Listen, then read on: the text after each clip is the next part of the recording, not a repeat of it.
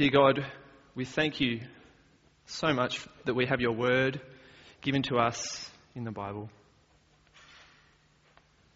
Thank you that it does want to speak to us. And so I pray now that you would have our hearts open, our minds open, to hear what you want us to know and to change us to live more for you. Pray this in your mighty name. Amen. Well, when do you feel most rested? I remember back in 2015, me and my wife Mel went on a 5-week holiday to Europe. We'd both been waiting for this holiday all year. We were both teachers, so we were exhausted from a long year of teaching. And on the Saturday, after the term had finished, we collapsed on the plane and flew to London. We were exhausted from a long year and were excited for some rest and refreshment. 24 hours later, we were in London, and from there we travelled to France, and I remember just walking up and down the streets eating baguettes and croissants and macarons. From there we flew and visited some friends in Valencia in Spain, where we had paella and churros with them and enjoyed celebrating Christmas with them. But the all-time favourite for me was then, from there we flew to Switzerland, where this photo was taken, and it was the first time I actually ever saw snow. And we were able to look out at these beautiful, amazing mountains. The trip kind of went on like this for 5 weeks, soaking out these amazing experiences, meeting great people and enjoying lots of good food. And when we flew back into Sydney after 5 weeks, we were excited from all these experiences we'd had, and we were refreshed. But that feeling of refreshment and rest was really short-lived, as I remember when we walked back into our house, realised actually we needed to do the washing of our clothes. I looked out at the lawn and I needed to go and mow the lawn. I looked in the pantry and we're like, we need to go do some groceries. Actually, and then we realised a day or two down the track, actually we're going to go back to school. So actually we need to start getting our head in mind for work. And actually the rest seemed a long way away. And even after that first day back at work, we were both longing for another holiday. We're already tired and longing for some more rest, another break. And isn't this all our experience? The weekends and the holidays, they go too quick. Maybe even in some of those downtimes, you feel like you're just jumping from one thing to the next, and you don't get a chance to stop. You don't get a chance to rest. Maybe even over the Easter break, some of you might have taken the 3 days and got your bang for your buck, and you got the 10 days off. But it wasn't enough, was it? A couple of days back into work, you're longing for rest again. We all long for rest. And I think this longing for rest that we feel shows us the futility of physical rest. You see, we sleep, but we'll always be tired again, don't we? We'll go on holidays, but we'll always want more.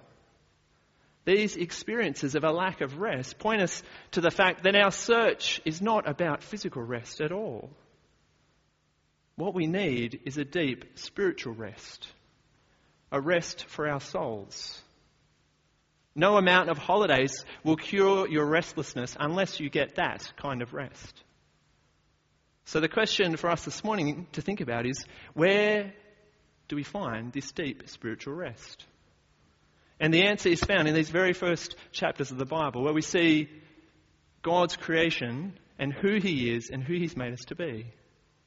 And so this morning we're going to see 4 points which tell us where we can find this deep spiritual rest. We're going to see that God is a God who rests. We're going to see that this rest in God is spoiled because of our sin. We're going to see that in the Old Testament there's 2 signs which point us to rest in him. But then we're also going to see, fourthly, that Jesus is about restoring rest. So firstly, let's look at God. God is a God who rests. Let's read again from Genesis 2, those 3 verses. It says, "Thus the heavens and the earth were completed in all their vast array.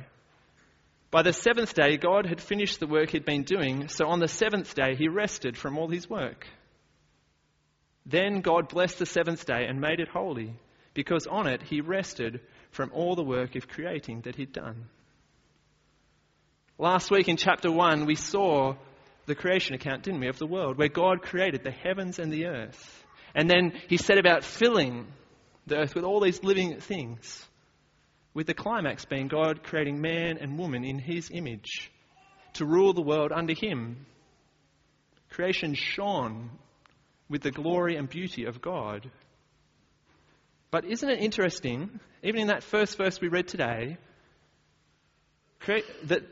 that creation doesn't finish, the creation account doesn't finish on the sixth day. As we see there, creation, everything was completed. But then there's this seventh day. And what do we see happening on this seventh day? What's going on there? Well, we see there in verse 2, don't we? By the seventh day, God had finished the work he'd been doing. So on the seventh day, he rested. God finished his creative work, so he rests. God, the all-powerful creator, the one who created the heavens and the earth, stops and rests. What does that mean? Well, it's important to say God is not resting because he's tired. He doesn't need a breather from his work. We know that because the effortless nature that took him to create the world. He just spoke and it happened. He wasn't worn out from his creative work. And we know that the Bible talks in other places that God is working, sustaining his creation. So for God to rest, it's not the absence of work. Instead, the word rest here carries with it the sense of pleasure, sense of peace, celebration and enjoyment of his creation. So for God to rest on the seventh day means God steps back and delights in his creation.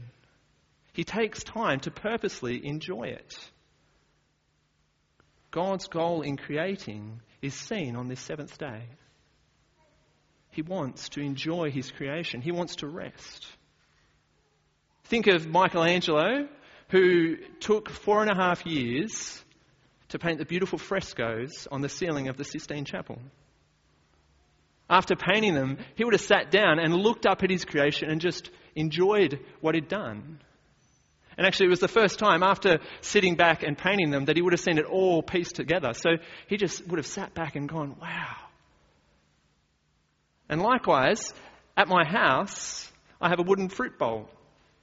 And this bowl gives me a lot of joy and pleasure when I look at it. And that's because I made it.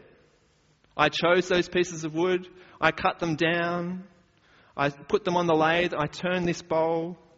Then I sanded it for hours and hours. And then eventually I put a soft finish on it. And so each morning when I get a piece of fruit out of that bowl, I feel the pleasure and enjoyment knowing I made this. And that's what God is doing on the seventh day. He's ceased creating and started relating to his creation. God started relating with man and woman. People were relating to creation. It's a beautiful picture of enjoyment and rest. People and God living together in God's good creation. Rest in God's good creation was about enjoyment. It was about enjoying a life with him. And that's what rest in the Bible looks like. It's centered around God. But the second thing we see this morning is that this rest with God is spoiled because of our sin. We only have to turn to chapter 3 to know that this beautiful world God made becomes a mess. The rest and enjoyment found in God is spoiled because of our sin. It's spoiled because we, humanity, didn't want to have a life centered around God. We wanted to find our joy and satisfaction in ourselves. And actually, if we read 3 verse 17, we read this. It says, "Cursed is the ground because of you. Through painful toil you will eat food from it all the days of your life." This verse tells us that a part of the curse God hands down because of people's sin is that work is ruined. It becomes hard, wearisome, tiring. So it's no wonder that when we work and we feel exhausted, that should be a sign to us that this beautiful rest of God in his good creation is spoiled because of our sin. We're out of sync with how we were made to live. Our relationship with God is severed. And the rest with God for which we were made is spoiled because of our sin. I remember when first got married and moved out to this little apartment with Mel. It was a cute little tiny apartment, but it had a nice sized living room, had a newly renovated kitchen, had a cool outdoor area. But shortly after living there, I became really sick. I'd never had sinus issues before, but I couldn't go a week without getting clogged up and really, really sick.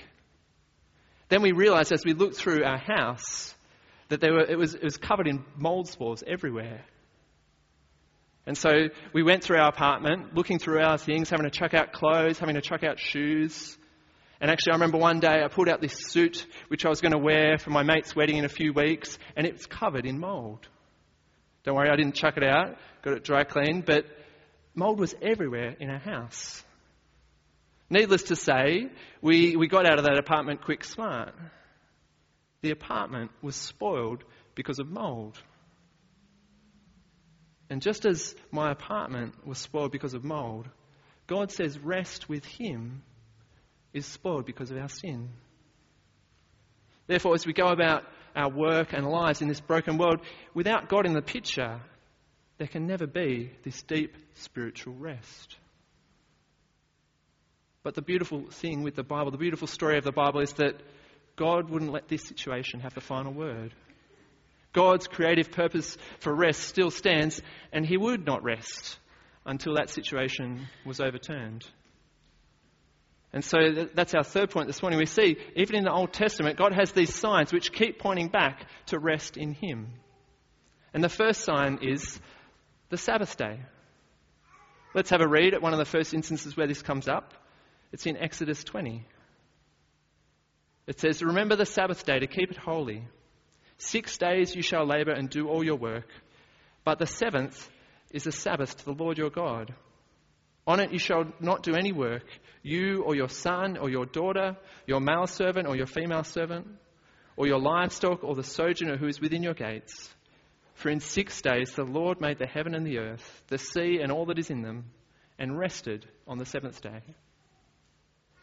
This command here given by God is given after God's people have been rescued out of slavery in Egypt. And so here they are standing at this mountain, and God is speaking to them, giving these commands to them, giving them instructions of how they're to live as his people. And what's God telling his people to do here? Well, he's saying each week the Israelites were called to stop working 1 day out of 7. And did you see the reason why? It's not just for them to have a breather. It's not just for them to put down tools. The reason there is in verse 11. It says, "For in 6 days the Lord made the heaven and the earth, the sea and all that is in them, and rested on the seventh day." This day was for them to look back to God and his rest in creation. It was a day for the Israelites to look back and remember God. It's a day to remind the people that they were created for a relationship with him. And so once a week they're told to stop and remember that. The Sabbath day was a sign to the people to remind them of who they were. Remember their identity as God's children. Remember the rest found in him. Remember they were made for a relationship with God. The second sign God gives in the Old Testament that was meant to point the people to rest in him was the promised land. Have a look at Joshua 1 verse 13. It says here, "Remember the word that Moses, the servant of the Lord, commanded you, saying, 'The Lord your God is providing you a place of rest and will give you this land.'" The land spoken of here had been promised to the Israelites ever since they'd been taken out of Egypt, ever since they'd been rescued from Egypt. And other passages in the Bible speak of this land as flowing with milk and honey. It's a picture of abundance and goodness given by God. And there's plenty of other references like this one here which speak of the land as being a place of rest. And what's this getting at? That the land is a place of rest? Well, the people still worked. They still harvested. They still fought battles in the land. The rest in the land was not the absence of work. But rest was about being with God as his people in his land. It's a picture of right relationship and enjoyment of God. The rest in the land was meant to point the people to who they were. They were God's people, made by him, cherished by him, loved by him. And they were dwelling with him. Have a look at this picture. Pretty famous picture. I'm sure a lot of you would have seen before. It's a picture of John F. Kennedy, President John F. Kennedy, in the Oval Office of the White House. One of the most powerful men in the world at that time. But the shocking thing of this picture is that there's a little boy under that table. It's his son.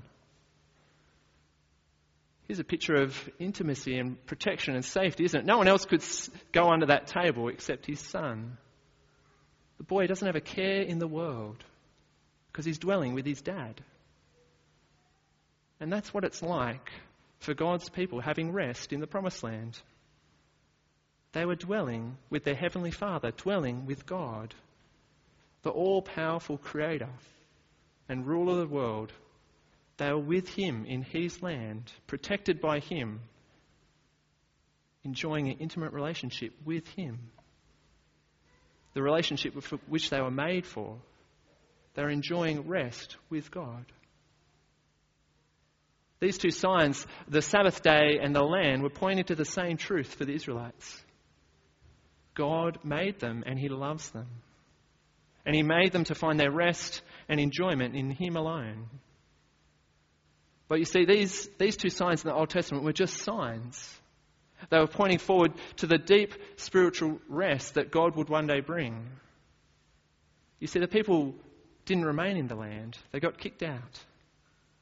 The people changed what they thought about the Sabbath day, started adding more and more rules around it, and it became less about God. And so that brings us to our fourth point this morning. How is God going to bring about this deep spiritual rest? It was in Jesus, who was about restoring rest. We read these beautiful words in Matthew, Jesus' words, where he says, "Come to me, all you who are weary and burdened, and I will give you rest.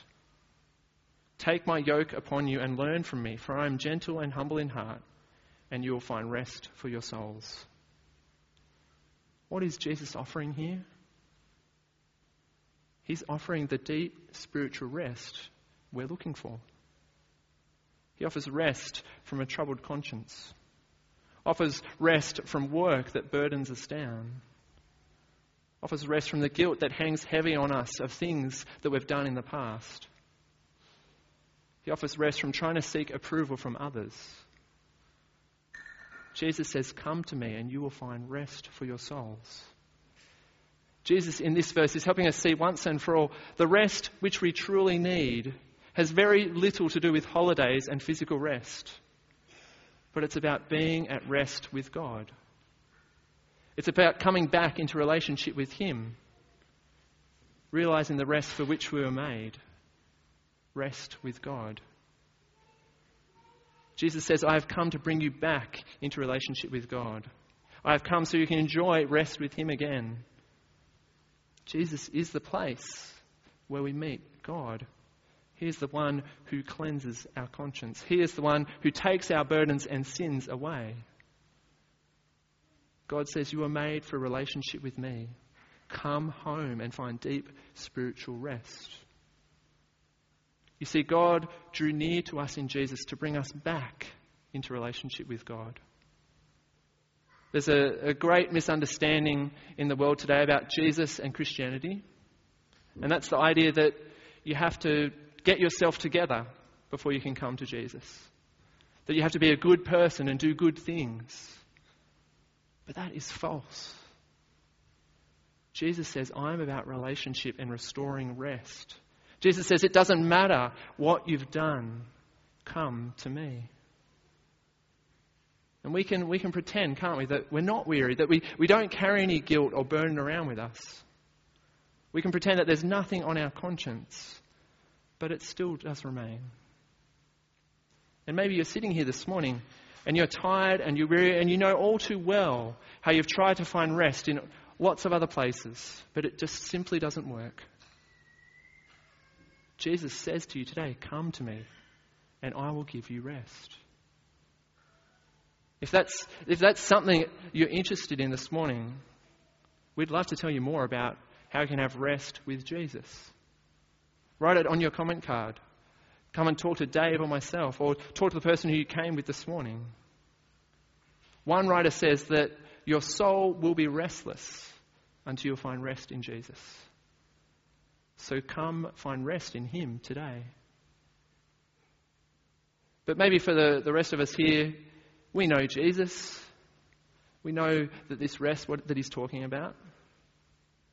But maybe like me, some days you still do feel burdened and weary.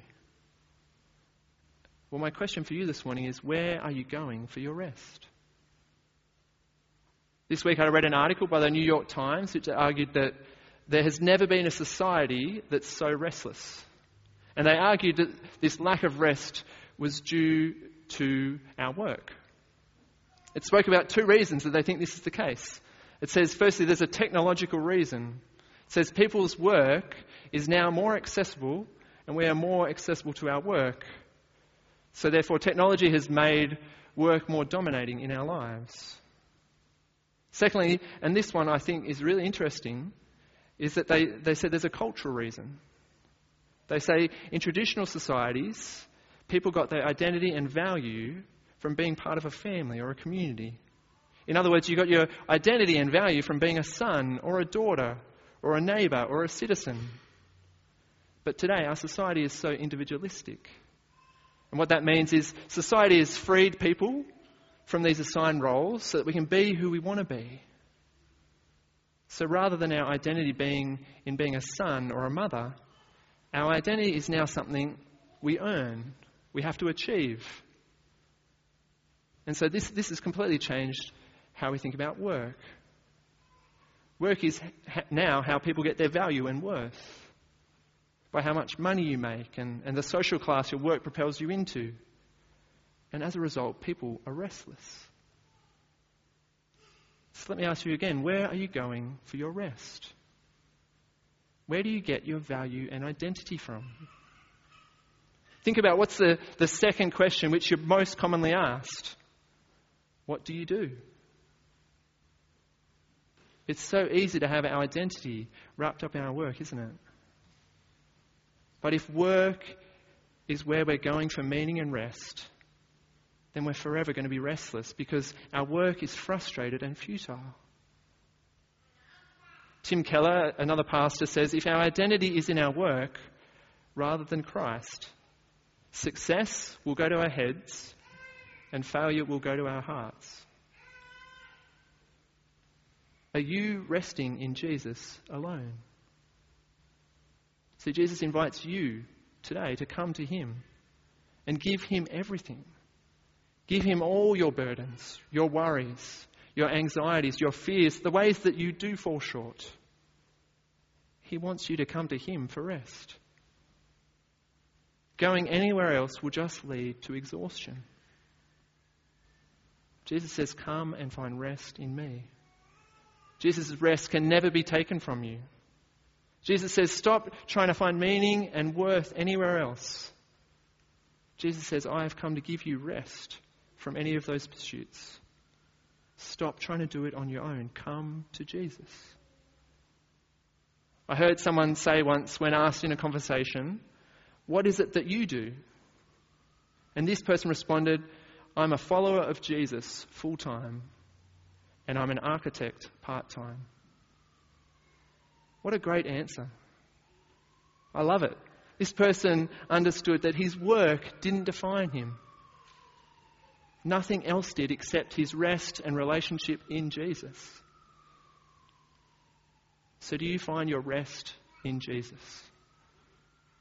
I mean, truly, we might all say, yes, Paul, we do. We say, I come to church each week. I serve at church. I go to community group. I read my Bible.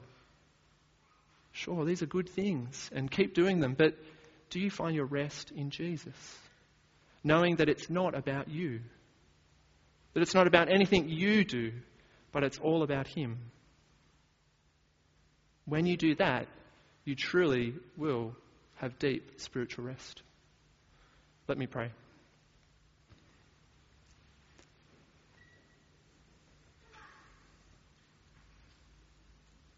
Heavenly Father, I thank you that you are a God who shows us who we are and what we were created for. We were created for rest with you, for a relationship with you, enjoying you and your creation. Thank you that in Jesus, He has restored our longing for rest. Thank you that in Jesus we can truly have deep spiritual rest, knowing that it's not our works or anything else that define us, but it is being at rest with you. May we not just rest in Jesus on Sundays, but may it be a daily joy and delight to rest in Him. Amen.